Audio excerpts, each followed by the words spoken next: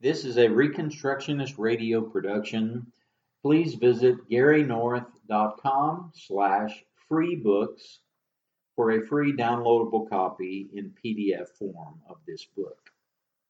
Productive Christians in an Age of Guilt Manipulators, a Biblical Response to Ronald J. Sider by David Chilton, published by Institute for Christian Economics, Tyler, Texas, copyright 1981.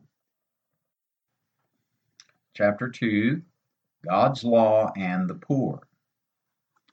Slavery is an example of an institutionalized evil. Ronald Sider, Journal of Theology for Southern Africa, December 1979, page 38. You may acquire male and female slaves from the pagan nations that are around you. Leviticus 25:44. God's genuine concern for the poor is manifested throughout the Bible. Cry Justice, Ronald Sider's anthology of the Bible quotations on the subject, certainly bears out this point well, although I can't say much for Sider's annotations. Indeed, God's Word has quite a lot to say about specific remedies for poverty, and much of the Old Testament law deals with the problem. As we shall see, however, Sider glosses over these clear biblical commands in favor of his own solutions which are usually opposed to biblical law. In this chapter, we will first take a look at who the poor are, and then we will examine the specific biblical laws which seek to alleviate poverty. It should be kept in mind, however, that none of the biblical poor laws is intended to be for long-term benefit to the poor. All are stopgap measures designed to allow some breathing space in order to provide time for the real long-term solutions to poverty. The poor laws alone will not suffice. What is needed is a total reconstruction of our lives and society in terms of biblical law. As we shall see in a later chapter, it is my firm contention that poverty can and will be almost entirely eliminated in this earth. But that will come about only as men are converted and nations discipled to the obedience of the Christian faith. The poor laws are crucial, and if we ignore them, we will incur national judgment. But we cannot regard them as the ultimate solution. They are intended to serve only as emergency measures. The final solution will come about through strict cultural adherence to the whole of God's law. One further fact must be noted. In general, the laws which specifically provide for the poor are not enforced by the state. This is not to suggest that these laws are unimportant. They are very important. Too often we assume that a crime is inconsequential if the state cannot punish its offenders. This is a form of state worship. The Bible prohibits us from turning every sin into a civil crime under state jurisdiction. The civil government cannot punish criminals unless given the right to do so by Scripture. But that is not the end of the story, of course. God is judge in history and at the last day, and he brings punishment against those who violate his law. In particular, he has declared himself to be the defender of the poor, and he judges men and nations in terms of their obedience to the poor laws. For example, Exodus 22:21 through 27, Psalm 12, verse 5, Proverbs 22:22 and 23. The Bible distinguishes two groups of people in particular who may be defenseless against oppression and who are to be especially regarded as objects of our concern. Number one, strangers. Biblical law assumes that a nation which is materially blessed will attract immigrants. There is no biblical justification, and hence no economic justification, for prohibiting immigration. According to popular mythology, immigrants take jobs away from American citizens.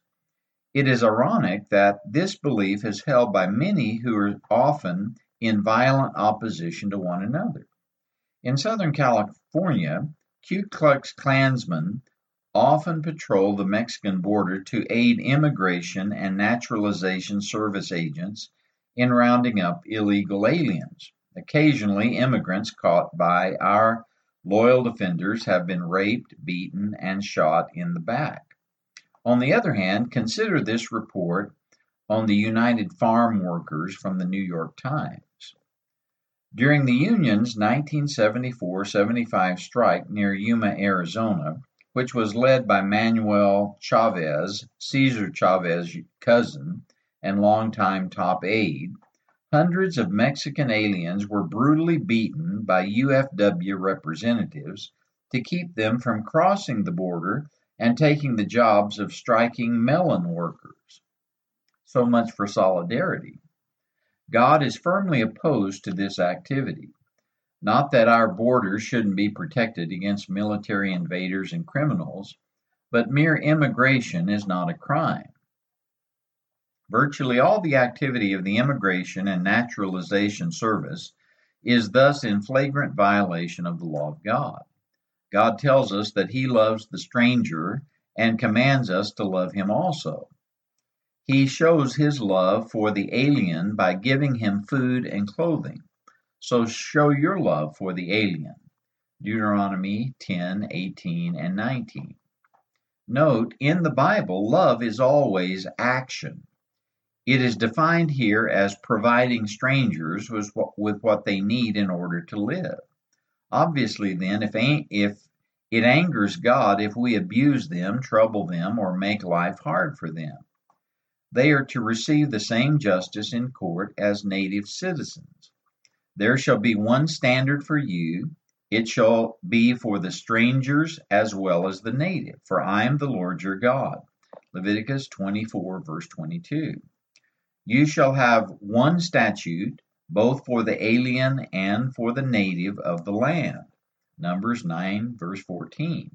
Specifically, any oppression of strangers is strictly forbidden and brings on divine judgment. Exodus 22:21 through 24. This does not mean the abolition of all distinctions, however. It does not constitute a legal mandate for integration. Indeed, Israelites were permitted to sell diseased meat to strangers, since pagan cultures generally have no objection to eating it. Deuteronomy 14:21. In addition, full citizenship in Israel was denied to certain ethnic groups for 3 and sometimes 10 generations. Deuteronomy 23:3, 7, and 8. But while the Bible maintains a realistic appraisal of the often heathen backgrounds of immigrants, it nevertheless commands justice, fair treatment, and positive concern for their welfare. For the advantages of population growth, including immigration, see Chapter 7. What then should we do about illegal aliens? Gary North makes the following suggestions. First, require proof of immunization or require those without proof to be immunized. Second, abolish the minimum wage law. Third, abolish all public welfare programs. Fourth, abolish the requirement that the children of illegal aliens be required to attend public schools at taxpayers' expense. Just let them work at whatever wage they can get. In short, let them enjoy the freedom that we all want. But our homegrown socialist programs have made a threat out of those who are willing to work. Our great-grandparents were welcomed, or at least tolerated, because there was no American welfare state in the 19th century. God blesses nations for obedience. If we practice kindness and justice toward strangers, we are promised national blessing, Jeremiah 7:3 through 7. On the other hand, if we disregard this law, we are warned that we will become immigrants ourselves, Jeremiah 22:3 through 5. The land of Judah refused to heed Jeremiah's warnings about this, and the curses of the law were fulfilled in their national captivity. After their return, Zechariah reminded them of this fact and exhorted them again, dispense true justice and practice kindness and compassion each to his brother, and do not oppress the stranger. Zechariah 7, 9 through 14.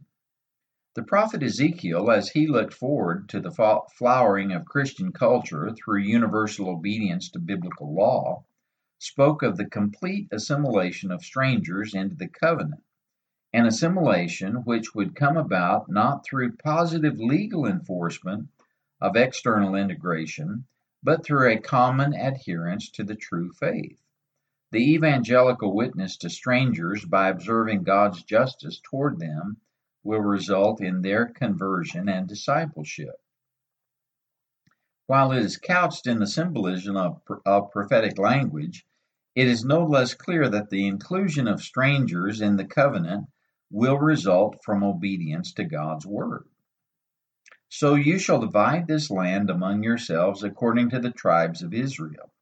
And it will come about that you shall divide it by lot for an inheritance among yourselves and among the aliens who stay in your midst, who bring forth sons in your midst. And they shall be to you as the native born among the sons of Israel. They shall be allotted an inheritance with you among the tribes of Israel. Ezekiel 47, 21 through 22. Number 2, widows and orphans. These are often mentioned in connection with strangers as those who must be especially protected against oppression. You shall not afflict any widow or orphan. If you afflict him at all, and if he does cry out to me, I will surely hear his cry, and my anger will be kindled, and I will kill you with the sword. And your wives shall become widows, and your children fatherless. Exodus 22, 22 through 24. Cursed is he who distorts the justice due an alien, orphan, or widow. And all the people shall say, Amen. Deuteronomy 27:19. More than this, we are commanded to be positively involved in the lives of these people. Seek justice, reprove the ruthless, defend the orphan, plead for the widow. Isaiah 1 verse 17. This is in fact the essence of Christian living. This is pure and undefiled religion in the sight of our God and Father, to visit orphans and widows in their distress, and to keep oneself unstained by the world. James 1:27. The church has a special responsibility in this regard. Paul exhorted Timothy to honor widows, 1 Timothy 5:3. The Greek word translated honor is often used in Scripture to indicate payment, and it obviously has that meaning here in 1 Timothy 5. In fact, Jesus clearly used the term in this way when he commanded that children should provide their aged parents with financial support. Matthew 15, 4 through 6. There is, however, a limitation on the church's responsibility to aid widows. Regular support must be given only to those widows who are widows indeed, and who are without a family, too old to remarry, and thus unable to receive support from relatives. 1 Timothy 5, 3 through 16. The family bears the major responsibility for financial and other aid, and no other institution or group must usurp this responsibility. If anyone does not provide for his own, and especially for those of his own household, he has denied the faith and is worse than an unbeliever. 1 Timothy 5:8. These are strong words, and we must take them with uttermost seriousness. When we are too quick to call for aid to the unfortunate from some non-family agency, we undercut the responsibility of families to care for their own. We all have a tendency to abandon our responsibilities if some agency is there to assume them for us. The basic social institution is the family. Family members are best equipped to deal with needy relatives in terms of personal care and attention. They are more aware of the real wants of the person, and because they are close to the situation, are most able to detect abuses of charity. God wants to build responsible relationships within families, and the church's responsibility in caring for needy members grows out of the fact that it is our larger family, the household of God. But any appeal to the larger family must be only as a last resort. Even then, charity is restricted.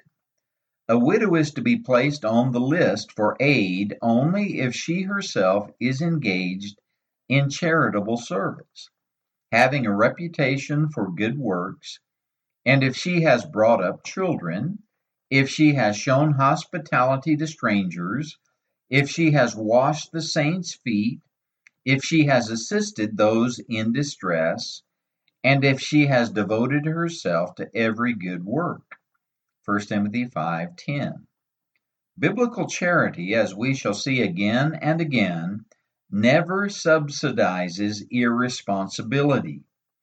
A crucial principle of biblical law is that if anyone will not work, neither let him eat. 2 Timothy 3:10. The further away we get from familial charity, the more likely it is that this principle will be abused. State welfare fraud is so universal as to be practically axiomatic, but it is virtually impossible to engage in long-term deception of one's own family. Biblical law is geared toward responsible action on the part of individuals and families. National greatness does not come about through legislation or governmental coercion. Ronald Sider's call for guaranteed national income is geared only toward national irresponsibility. It is based on the ethic that I have a right to as much money as I can vote out of my neighbor's pocket. In short, thou shalt not steal except by majority vote. Moreover, it will only enslave us to the state, as Auberon Herbert pointed out a century ago. So long as great government departments supply our wants, so long shall we remain in our present condition, the difficulties of life unconquered, and ourselves unfitted to conquer them. No amount of state education will make a really intelligent nation. No amount of poor laws will place a nation above want. No amount of factory acts will make us better parents. These great wants, which we are now vainly trying to deal with by acts of parliament, by prohibitions and penalties, are in truth the great occasions of progress, if only we surmount them by developing in ourselves more active desires, by putting forth greater efforts, by calling new moral forces into existence, and by perfecting our natural ability for acting together in voluntary associations. To have our wants supplied from without by a huge state machinery, to be regulated and inspected by great armies of officials, who are themselves slaves of the system which they administer, will in the long run teach us nothing, will profit us nothing. It is a mistake to suppose that government effort and individual effort can live side by side. The habits of mind which belong to each one are so different that one must destroy the other. Men will not do things for themselves or for others if they once believe that such things can come without exertion on their own part. There is not sufficient motive. As long as the hope endures that the shoulders of some second person are available, who will offer his own shoulders for the burden? It must also be remembered that unless men are left to their own resources, they do not know what it is or is not possible for them to do. If government half a century ago had provided us all with dinners and breakfast, it would be the practice of our orators today to assume the impossibility of our providing for ourselves. Thus, as we examine the biblical poor laws, we must constantly remind ourselves of this central fact: the Bible commands responsibility. Apart from individual and familial responsibility, these laws indeed will not work. Basic to social change and reconstruction must be regeneration by the Holy Spirit through the propagation of the gospel, in order that men and women newly created in God's image will begin to assume their responsibilities under God. With this in mind, we may turn our attention to the poor laws of the Bible. Tithes. We must begin our analysis of the biblical poor laws with a consideration of tithing, since this is a basic duty of the covenant. It is commonly held that we are no longer under any obligation to tithe in this dispensation. There is not a shred of evidence to support such a position. The law of the tithe has never been revoked. And it should be noted, while the modern abandonment of tithing has a superficial appearance of freedom, it has actually been replaced with a tyrannical legalism. Listen to any radio or television preacher, or perhaps your own pastor, appealing for funds. If he rejects the tithe, what is the basis for his plea? Love. He does not, of course, define love as the Bible defines it, keeping God's commandments, Romans 13:10, 1 John 5:3, but rather according to the perceived needs of his own ministry. God's simple requirement is that we give 10% of our income. Once we have paid his tax, we know that no more is demanded. The modern preacher, on the other hand, defines your love for God in terms of how much you give. How much do you love God? Only 10%, only 20, only 30? Shame on you. You should love God lots more than that. If you really completely love him, you'll sign over your next paycheck to me and drop it in the plate. Or don't worry about taking care of your family. How selfish of you. God will take care of them. After all, he's taking care of me, isn't he? Ronald Sider's approach is not really much different than that. His scheme for a graduated tithe, which he claims is only a modest beginning for whatever it is he really has in mind, is based not on Scripture, but on the Club of Rome's fallacy-ridden publication entitled Limits to Growth. Where God requires 10% of our income, Sider demands that all income above $14,850, figured for a family of 5, be given away. Remember, this was back in 1980. Now, Sider may object to this charge, claiming that he isn't demanding anything. But it's difficult to read it any other way. Perhaps he is, after all, only hinting. But it's a pretty strong hint, spiked heavily with guilt manipulation. The relationship of antinomianism and legalism is very close indeed. Those who discard God's law wind up replacing it with commands that are truly despotic.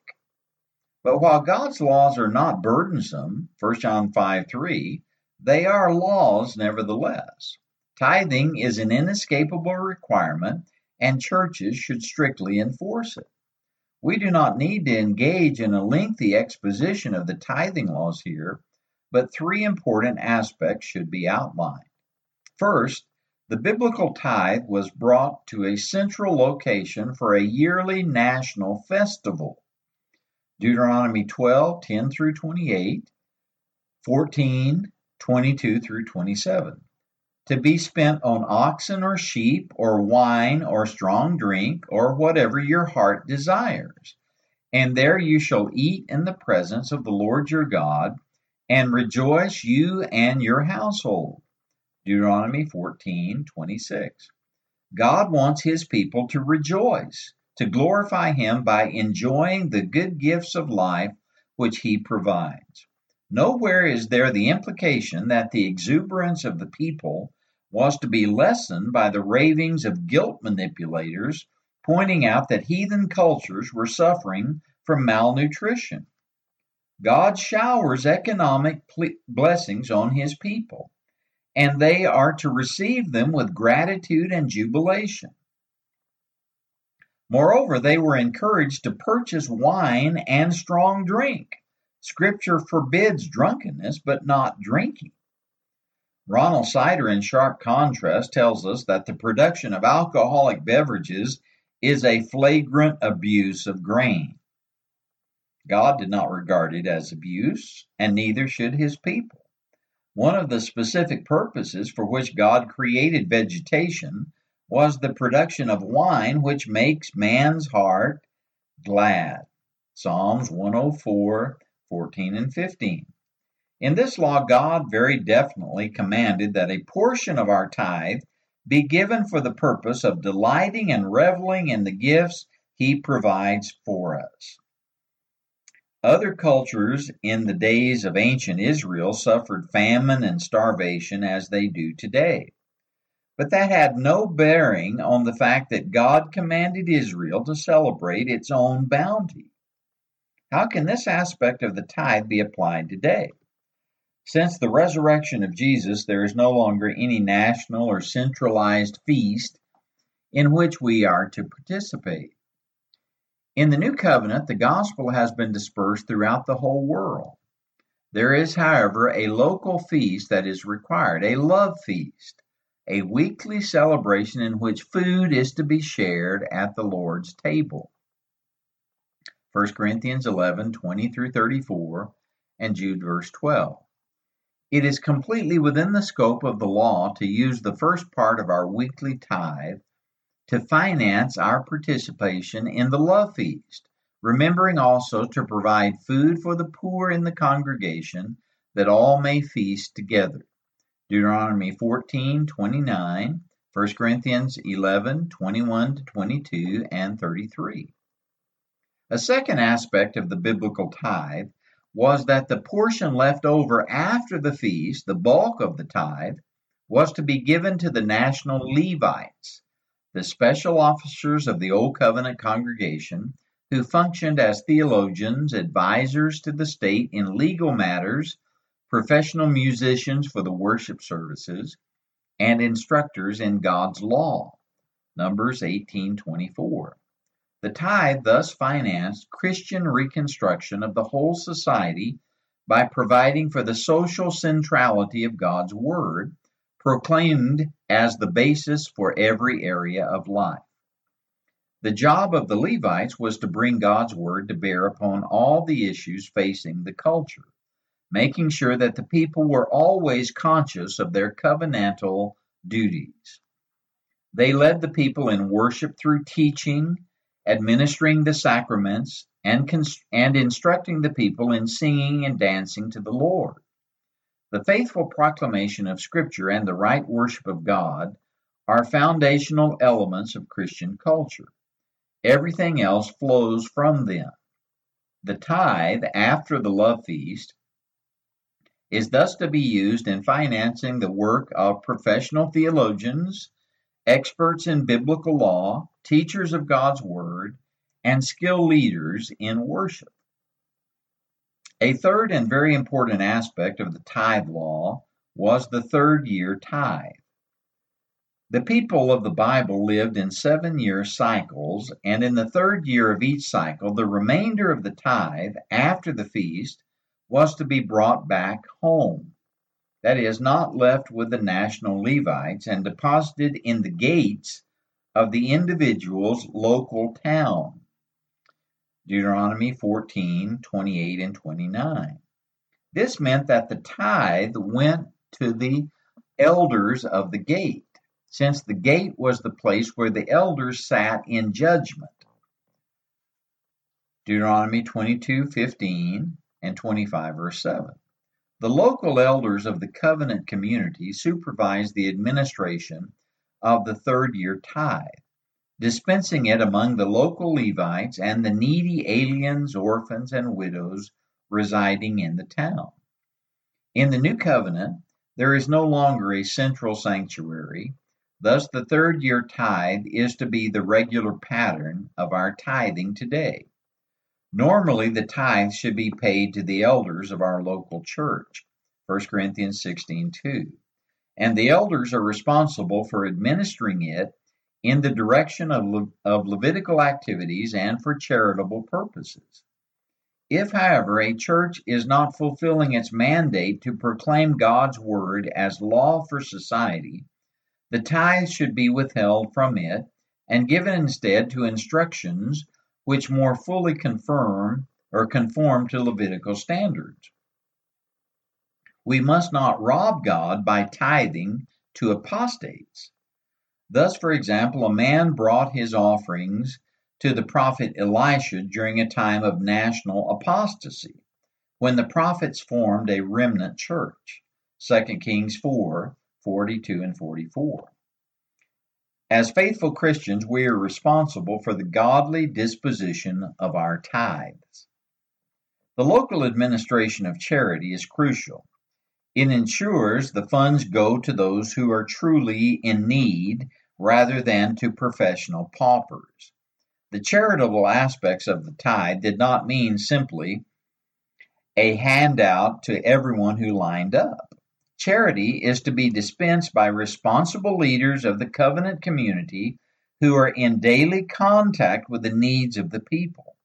The general principle still holds. Those who won't work don't eat. Those who attempt to live by a welfare ethic are quickly exposed in a locally administrated program and will be unable to get away with mooching. Even in charity, God's law teaches responsibility. This is in stark contrast to the governmentally financed charity promoted by Ronald Sider. Murray Rothbard observes, state poor relief is clearly a subsidization of poverty. For men who are now automatically entitled to money from the state because of their poverty. Hence, the marginal disutility of income foregone from leisure diminishes, and idleness and poverty tend to increase further, which in turn increases the amount of subsidy that must be extracted from the taxpayers. Thus, a system of legally subsidized poverty tends to call forth more of the very poverty that is supposedly being alleviated. Rothbard notes further, private charity to the poor, on the other hand, would not have the same vicious circle effect, since the poor would not have a continuing compulsory claim on the rich. This is particularly true where private charity is given only to the deserving poor. And that is exactly the case with the biblical poor laws. They are not enforced by the state, nor does the state collect or dispense the tithes. The individual is expected to obey God's word, and he is responsible to administer the tithes in a conscientious, faithful manner. Biblical law aids the poor, and yet makes it economically desirable for them to work their way out of poverty. This fact is even more obvious in the following section. Gleaning. The primary source of regular charity to the poor was the practice of gleaning, in which farmers were required to let the poor gather the fruit that remained after the harvest. Leviticus 19:9 and 10, 23 verse 22, Deuteronomy 24:19 through 21. The farmer was prohibited from completely harvesting his crops. He had to leave the corners of his field untouched and the fruit which was left on the trees after they were beaten or shaken had to remain there. The poor were then allowed to pick the fields clean. Related to this was the law of the sabbatical year, when the land received its rest. No real harvesting was allowed, but the poor were allowed to glean whatever fruit was there. Exodus 23:10 and 11. A similar law, not dealing with poverty as such, allowed anyone entering a neighbor's field to pick grapes or grain and eat his fill, as long as he did not carry any food away from the premises.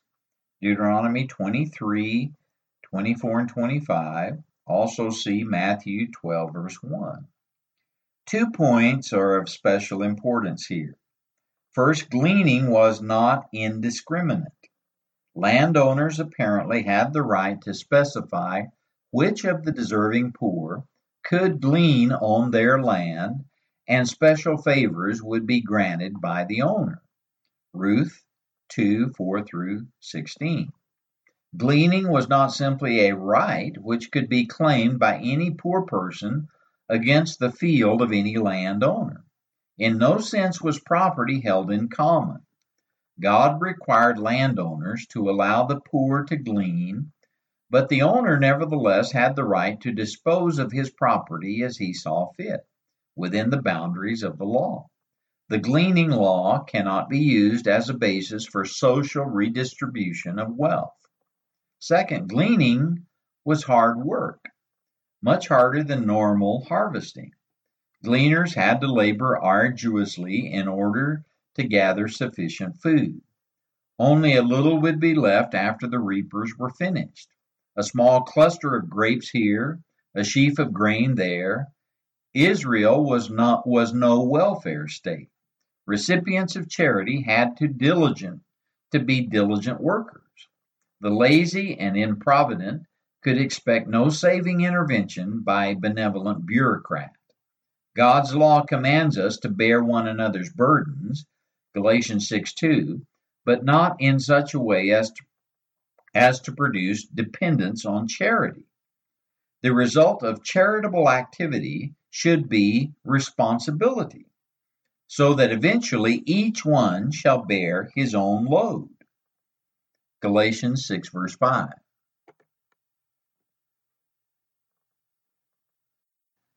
Lending. A third remedy for poverty was that the poor man could take out a loan. While there is no biblical evidence that it was forbidden to charge interest on a business loan to a fellow believer, Matthew 25:27, loans to a believer for charitable purposes had to be interest-free, Exodus 22:25, Leviticus 25:35 through 37. Moreover, any loan to a believer had to be wiped out in the 7th year. At the end of every 7 years you shall grant a remission of debts, and this is the manner of remission. Every creditor shall release what he has loaned to his neighbor. He shall not exact it of his neighbor and his brother, because the Lord's remission has been proclaimed. Deuteronomy 15:1 and 2. Thus no believer could be charged with debt for longer than 6 years. Wealthy Israelites were strictly commanded not to withhold charity loans to believers on the grounds that the sabbatical year was close at hand.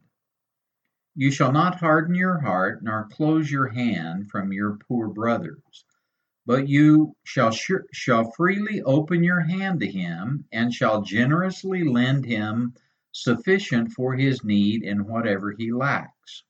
You shall generously give to him, and your heart shall not be grieved when you give to him, because for this thing the Lord your God will bless you in all your work and in all your undertakings. Deuteronomy 15:7 through 10. If the poor man was unable to repay the loan within the specified time, the creditor was to cross the debt off his books altogether, accepting the loss, strong in the faith that since all events move in terms of God's law, he would receive God's blessings. Not merely the warm feeling that virtue is its own reward, but material economic blessings. A zero-interest loan, which would automatically be dropped without charge at the end of 6 years at most, looks tempting and might appear to be rather one-sided, costing the poor man nothing. Such was not the case. While this was truly a charitable law, it did not breed irresponsibility. That, in the long run, would not be charity at all. To qualify for a charity loan, the recipient had to be genuinely poor, with only a cloak. Exodus 22:26-27. I cannot qualify for a charity loan if I have resources of my own to fall back on. The wealthy were not required to give interest-free loans to those who were not really destitute. The poor laws of the Bible do not subsidize irresponsible greed. My brother has no obligation to lend freely to me if I need a new stereo, television, or even a refrigerator. These loans were granted to help those who were actually in want, with nowhere else to turn. Needless to say, there are many living even below the poverty level who would not be eligible for this loan. The cloak of the poor man was to be used as collateral. It was taken from him every morning, but returned to him at night so he could be warm. Exodus 22:26-27. This was to prevent him from using the same collateral for more than one loan, while recognizing his need for a covering during the cold nights. Multiple indebtedness was forbidden. And even though the poor man was able to have his cloak returned each evening, he would be without its comfort during the daytime. This gave him incentive to repay the loan as soon as possible. The law, while helpful to those in desperate straits, still militated against irresponsibility. It was not easy to get a charity loan, and it wasn't easy to live with it either. The case of the unbeliever, many strangers would fit into this category, was even more difficult. For him, there was no release in the sabbatical year or the year of Jubilee. Deuteronomy 15, verse 3, Leviticus 25, 44-46. He could be charged interest as well, regardless of his poverty, and there was no limit on the interest rate. Deuteronomy 23:20. Because unbelievers are by nature irresponsible, they need the incentive of increasing debt to get them to repay loans. Again, the laws are not indiscriminate. They do, in fact, discriminate against the irresponsible poor and press home the fact that poverty is a liability. Poverty is never allowed to be used as a lever against those who are better off. The only ones who benefit from the poor laws are those who are willing to work diligently for the future. Eventually, those who merely desire to plunder or sponge off the rich will bite the dust. God's laws are intended to further his kingdom. They cannot be used successfully in opposition to him. Slavery. The Bible permits slavery. This statement will come as a shock to most people. The laws in the Bible concerning slavery have very seldom been studied, much less preached upon. But the biblical laws concerning slavery are among the most beneficent in all the Bible. The biblical institution of slavery has as its basic purpose the elimination of poverty and its foremost cause, the slave mentality. Ron Sider constantly connects slavery with oppression and seems to think the two are identical. Slavery is an example of an institutionalized evil, he tells us. And he speaks of the sin of participating in slavery. Many people, when they think of slavery, think of the pre-Civil War South, where certain aspects of slavery were in violation of biblical law. Thus, many know only of an abused, unbiblical form of slavery. But since the Bible allows for slavery, it is clearly unbiblical to speak of slavery as being wrong or sinful. Even Southern slavery was not as unbiblical as many have charged.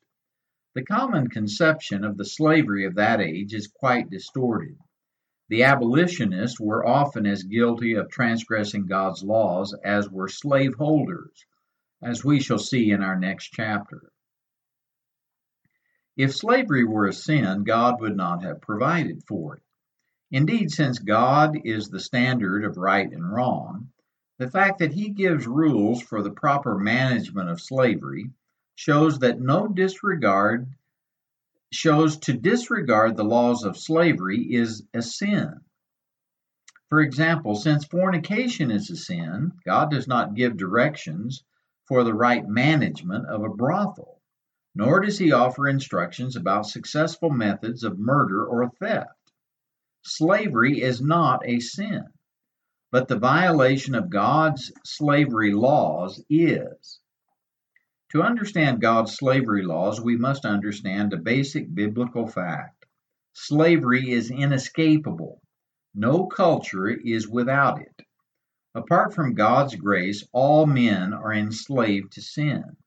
Salvation liberates us from slavery to sin and makes us slaves of righteousness, obedient to God's word rather than to Satan's. Romans 6:16-22. I'm not playing with words here, for this point is central to social and cultural issues. If men are not slaves of God, they are already enslaved to sin. As sinners, they abandon their duty of dominion over the creation, with the result that they become slaves of other men, worshiping and serving the creature rather than the Creator. Romans 1:25. The issues of life flow from the heart, Proverbs 4:23. And a man's relationship to God, or lack thereof, has immediate and long-lasting consequences in every area of life. Every culture that has not served the true God has eventually become enslaved to the state. Ron Sider's thesis will not liberate anyone in this regard. His solution to the problem of poverty is merely a plea for increased slavery to the state through radical government intervention in all of life. Since slavery will always exist, the biblical answer is not to try to abolish it, but to follow God's laws for slavery. While many of these laws may seem harsh, we must recognize that, first, these laws are remedies for irresponsibility and seek to drive men out of slavery. And second, the laws of God are not nearly so harsh as the laws of men. While God's law produces a responsible, stable social order, man's slavery laws are chaotic, oppressive, and tyrannical. The biblical worldview is not a fairy tale or romantic perfectionism, but a realistic appraisal of men with their sins and shortcomings. God's word meets us where we are in our slavery and shows us the way toward responsible dominion under God. 1. Obtaining slaves. Kidnapping is forbidden as a method of acquiring slaves and deserves capital punishment. Exodus 21:16. Basically, there are only 4 legal ways to get slaves. They may be purchased, Leviticus 25:44-46, captured in war, Numbers 31:32-35, Deuteronomy 21:10-14, enslaved as punishment for theft, Exodus 22:1-3, or enslaved to pay off debts, Leviticus 25:39, Exodus 21:7. We should especially note God's merciful justice here. Heathen slaves who were purchased or captured in war were actually favored by this law, since it placed them in contact with believers. They received the relatively lenient treatment of the biblical slavery regulations, and they were also able to hear the liberating message of the gospel. Slaves making restitution for theft or debt were also benefited by this law. The Bible does not allow imprisonment except for a man held for trial or execution. The thief is not caged up at taxpayers' expense and treated like an animal. He labored productively in an evangelical family context and made proper restitution to the victim for his crime. He earned back his self-respect and restored what he owed to his victim. If those who so fervently desire social justice wouldn't mind a suggestion, here's one. Work to implement structural change in our criminal and penal codes and bring back restitution. Whoops, that would mean slavery. Oh well, better to keep the status quo and let the victims of theft live with their losses while supporting their attackers in tax-financed penitentiaries. Better to pin up the criminal with murderers and homosexuals in an impersonal environment than to have him work in a godly home. 2. The care of slaves. Slaves have no economic incentive to work since they cannot improve their situation regardless of how hard they labor. Therefore, the master is allowed to provide the incentive by beating them. Exodus 21:20 through 27. Obviously, the slave is not regarded as having equal rights with a free man. But this very fact would keep a man from entering slavery too hastily. Slavery has certain benefits, job security, etc., but it has serious drawbacks as well. Slavery was not allowed to become irresponsible welfare or paternalism. The law limited the master, however. If he murdered his slave, he was executed. Exodus 21:20. On the other hand, if the slave survived a beating and died a day or two later, there was no punishment. Exodus 21:21. There was no evidence that the master had actually intended to murder him. Again, this risk was a serious incentive against enslaving oneself. God did not want men to heedlessly abandon their freedom, and this law would tend to keep men working hard and living responsibly in order to avoid the threat of losing their liberty and civil rights. Relatively minor but permanent injuries, such as the loss of an eye or a tooth, resulted in the slave's freedom. Exodus 21:26 to 27. This was also an economic incentive to keep the master from hitting the slave in the face, since the heavy blow could mean the loss of his investment. Naturally, this law protected slaves from mere mutilation. 3. Freedom for slaves.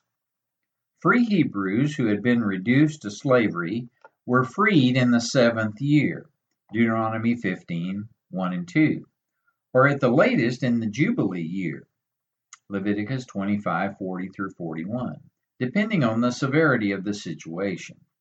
Slaves who escaped from ungodly cultures were not returned to their masters, but were set free instead, Deuteronomy 23:15 and 16.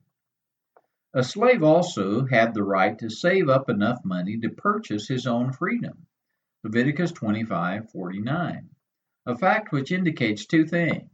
First, the slavery laws, in common with the other poor laws, provided for upward mobility.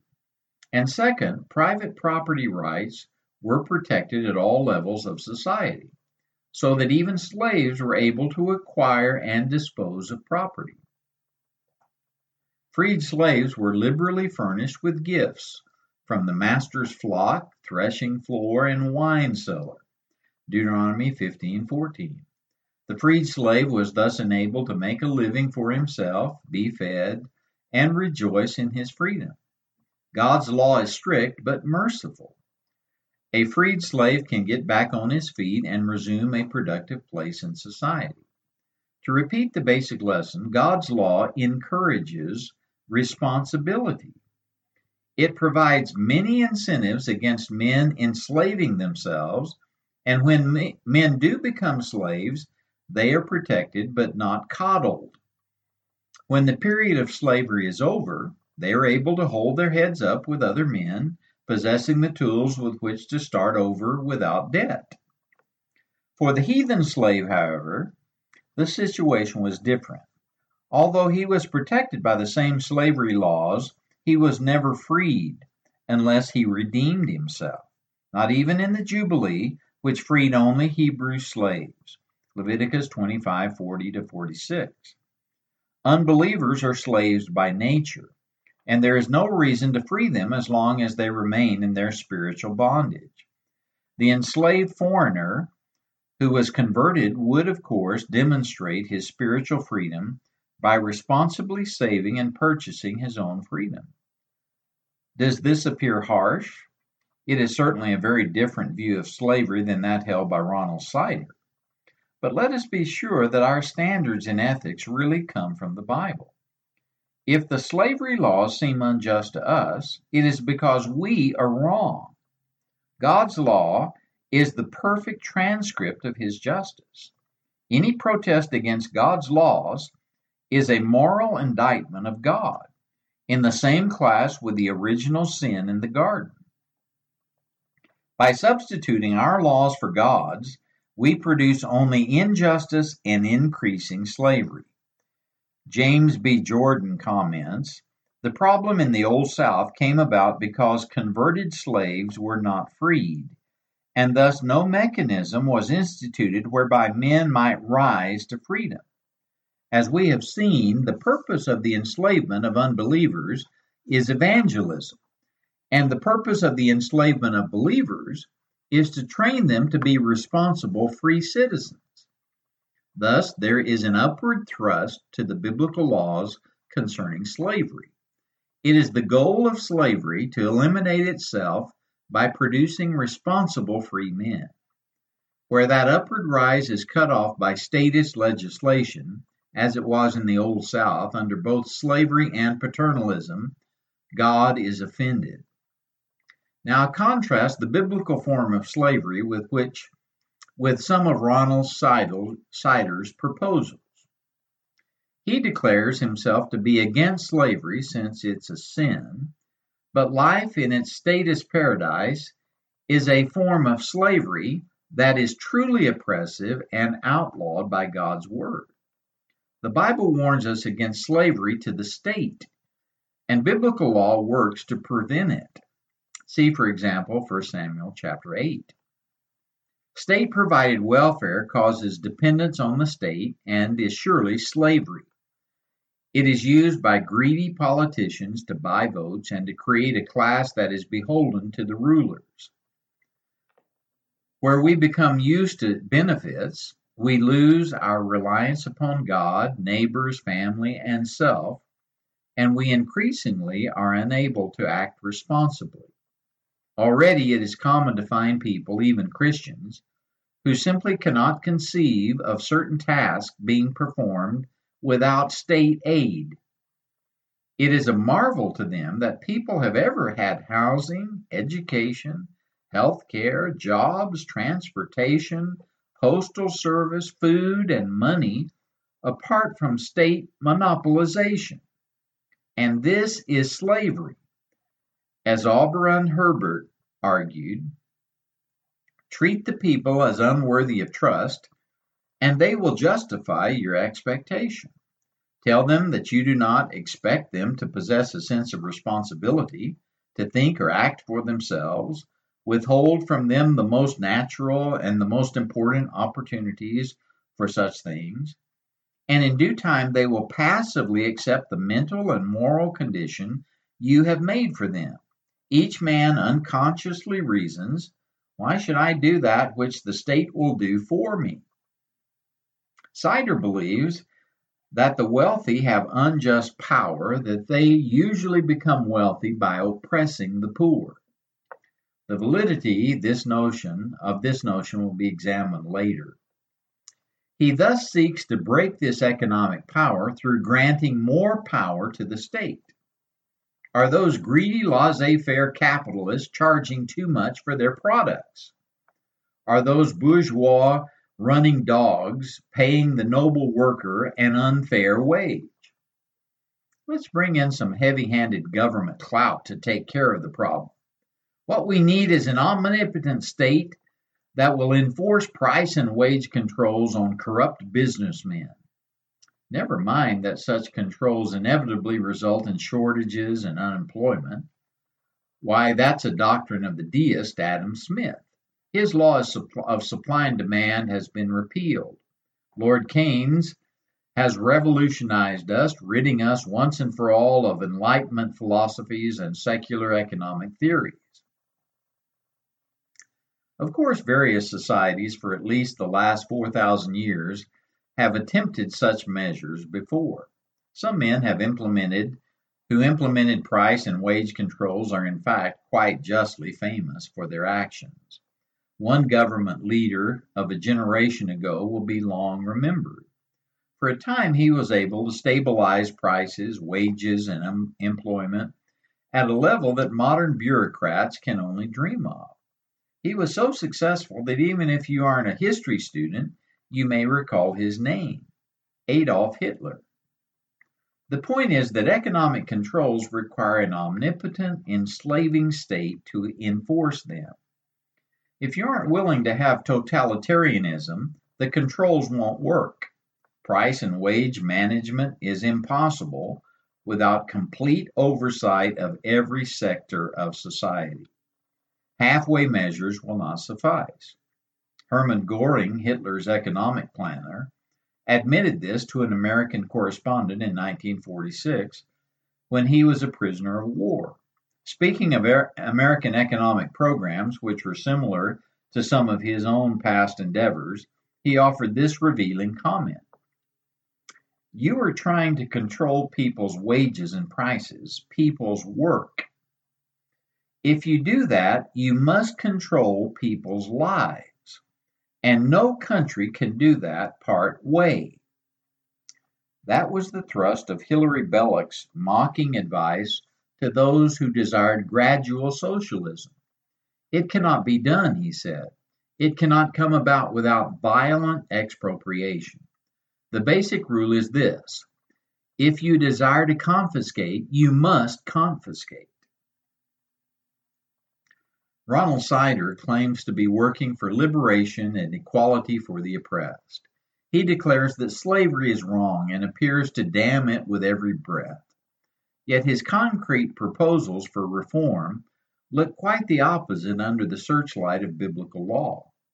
I am willing to grant him some measure of sincerity, but whether or not he is aware of what he is really doing, the effect of his proposals would be totalitarian. A totalitarian oppressive regime, the likes of which Hitler was never able to achieve. It would make the state nothing less than God. And when man plays God, the result is always bondage. During the Second World War, F.A. Hayek published a stirring warning to the people of England, who were blindly pursuing the policies which had brought the Nazis to power in Germany. He wrote, "The substitution of political for economic power, now so often demanded, means necessarily the substitution of power from which there is no escape for a power which is always limited. What is called economic power, while it can be an instrument of coercion, is in the hands of private individuals never exclusive or complete power, never power over the whole life of a person. But centralized as an instrument of political power, it creates a degree of dependence scarcely distinguishable from slavery." The Jubilee. With everything Ron Sider has said about the Jubilee principle, it might be expected that an extended discussion of the subject would naturally fall under the heading of the biblical poor laws. However, it will not be examined in this chapter for two reasons. First, Sider refers to the Jubilee so often and draws so many fallacious conclusions from it that it really requires separate treatment in another chapter. But there is much more important reason for excluding it from the present chapter. Shocking as it may seem, the law of the Jubilee was not a poor law. That is, its primary intent and function had nothing to do with the alleviation of poverty as such. Certainly it did affect the status of certain poor people, but that was only incidental to its true purpose. In fact, in contrast to the laws on tithing, the laws on gleaning, lending, and slavery, most of the poor may not have been affected by the observance of the Jubilee at all. Honesty to the biblical evidence prohibits us from dealing with it as a poor law. In concluding this chapter, a brief anecdote may illustrate a fundamental principle for which I am contending. I once heard a well-known college professor debate Dr. Gary North on the subject of care for the poor. He took a position similar to Siders, and since he was speaking to a seminary audience, his lecture appropriately had 3 points. First, he said, the individual has a duty to the poor. With an open Bible before him, he admirably defended this from Scripture. Second, he observed, the church has a duty to the poor. Again, he quoted copiously from Holy Writ. Third, he declared, the state has a duty to the poor. He then picked up the Bible, closed it, and put it aside. God displayed his power at the Exodus to free a poor, oppressed people. Ronald Sider, The Christian Century, March 19, 1980, page 315. He brought forth his people with joy, his chosen ones with a joyful shout. Psalm 105:43. The Reconstructionist Radio Podcast Network brings to you a complete lineup of podcasts where you will hear practical and tactical theology. Our desire is not simply that you consume our shows, but that you also live out your faith in every area of life. We can talk all day long about these things, but if we fail to put them into practice, then we fail as ambassadors of Jesus Christ, our King. Subscribe now to your favorite Reconstructionist Radio Podcast Network shows, or you can subscribe to the Reconstructionist Radio Master Feed, where all of the content we produce, including the audiobooks and audio articles, will pop up as soon as they are available. And don't forget to visit ReconstructionistRadio.com to volunteer as a narrator or to partner with this ministry financially. May the Holy Spirit stir you into action for Christ and His kingdom.